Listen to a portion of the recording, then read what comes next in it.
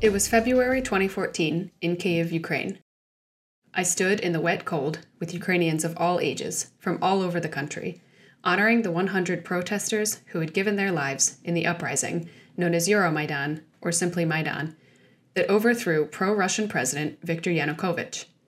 There, I learned the word vymyrati from the phrase «Heroi ne vymyrayut», heroes never perish. At the time, I grasped the meaning of this phrase, but it didn't really make sense. Those 100 protesters were dead. Killed by riot police and snipers working to protect the Yanukovych regime, they became known as the Heavenly Hundred, grouped into a moniker that glosses over their unique perspectives and motives for participating in the protests. How are these heroes not lost? We know a little more about some of them. Serhiy Nihoyan, from Dnipropetrovsk region, was a 20-year-old with Armenian roots who spoke beautiful Ukrainian and read Taras Shevchenko's poetry on Maidan. Serhiy was featured in books, articles, and films, not just because of his constant presence at the protests, but also because he represented a multi-ethnic Ukraine. Explaining why he came to the protests, he said, "It's also my future. I live in this country." Serhiy was killed by 4 bullets on January 22. Serhiy Kemsky also had a vision of Ukraine's future. Born in Crimea, he studied political science in the western city of Lviv and came to Kyiv's protests, where he joined anarchist and trade union activists in the fight against police violence. Serhiy believed in direct democracy and that the diverse voices of Maidan could unite to take direct action against government officials. "None of this will be easy," he wrote in a December 2013 article. But radical change in society is never achieved without the efforts of thousands and thousands of people who decided to live differently. Serhiy Kemsky was killed by a sniper on February 20, 2014, at the age of 32. What was the future that these young men, both named Serhiy, wanted to see? The Euromaidan protests began because Ukrainians wanted Ukraine's future to be in Europe. Yanukovych was supposed to sign an association agreement with the European Union in November 2013, but at the last minute, he reneged on this promise and turned toward Russian President Vladimir Putin's customs union, an alternative economic agreement for other former Soviet republics. Ukrainians, especially in Kyiv, came into the streets to protest the president's decision. This was not the first time that Yanukovych had been the target of mass mobilizations. The last time, in 2004, Yanukovych fraudulently claimed to have won the presidential election, and protesters came into the main square, Maidan Nezalezhnosti, or Independence Square, until they were granted new elections in what became called the Orange Revolution. The early days of the protests that began in late November 2013 were rainy but upbeat.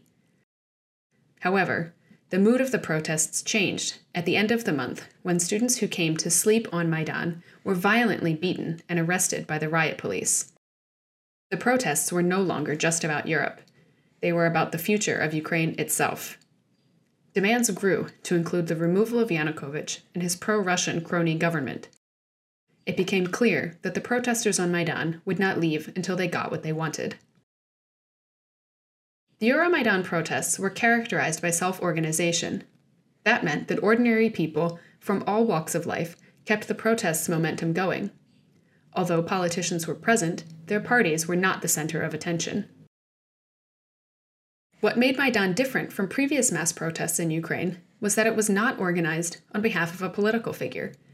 That made it possible for people with diverse political beliefs, from leftist and socialist activists to far-right groups, to all be present on the square fighting for the same goals. After the police attack on students at the end of November, protesters built a tent camp all around the square that remained until July 2014.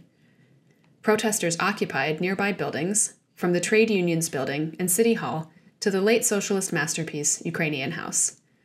They used these diverse spaces to eat, sleep, get medical care, host film screenings, do media appearances, and organize student meetings. Because the protests were self-organized, people contributed however they felt most effective. When the protests became more violent, people who did not want to wield weapons or face off with the police created nonviolent initiatives. Some developed legal aid networks to help those who had been arrested. Others established a hospital guard that protected wounded protesters from being arrested at hospitals around Kyiv. And just as quickly as these initiatives were organized, they died off when they were no longer necessary. But these initiatives were heroic, and heroes never die. The legacy of these self-organized initiatives was that people understood how to work together to achieve a goal. This foundation reshaped Ukrainian political culture in the years following the protests. Citizens knew that they could hold political representatives accountable.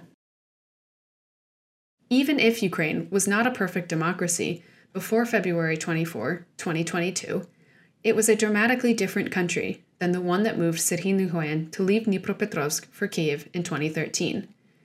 Indeed, thousands of people had decided that they wanted to live differently. Only now that Ukraine's very existence is threatened do I truly understand the meaning of Heroes Never Die.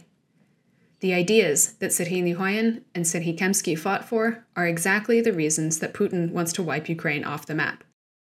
The Euromaidan protests established a new vision of Ukraine that was diametrically opposed to the path Russia hoped it would take. The civic engagement that we have seen in response to Russia's invasion is grounded in the Euromaidan protests. It is also self-organized, and it is successful because Ukrainians have done this before. The dreams, values, and actions of Maidan's heroes remain a driving force in Ukraine's perseverance today, and they will empower Ukrainians to rebuild their country after the war. Heroi не вимирають.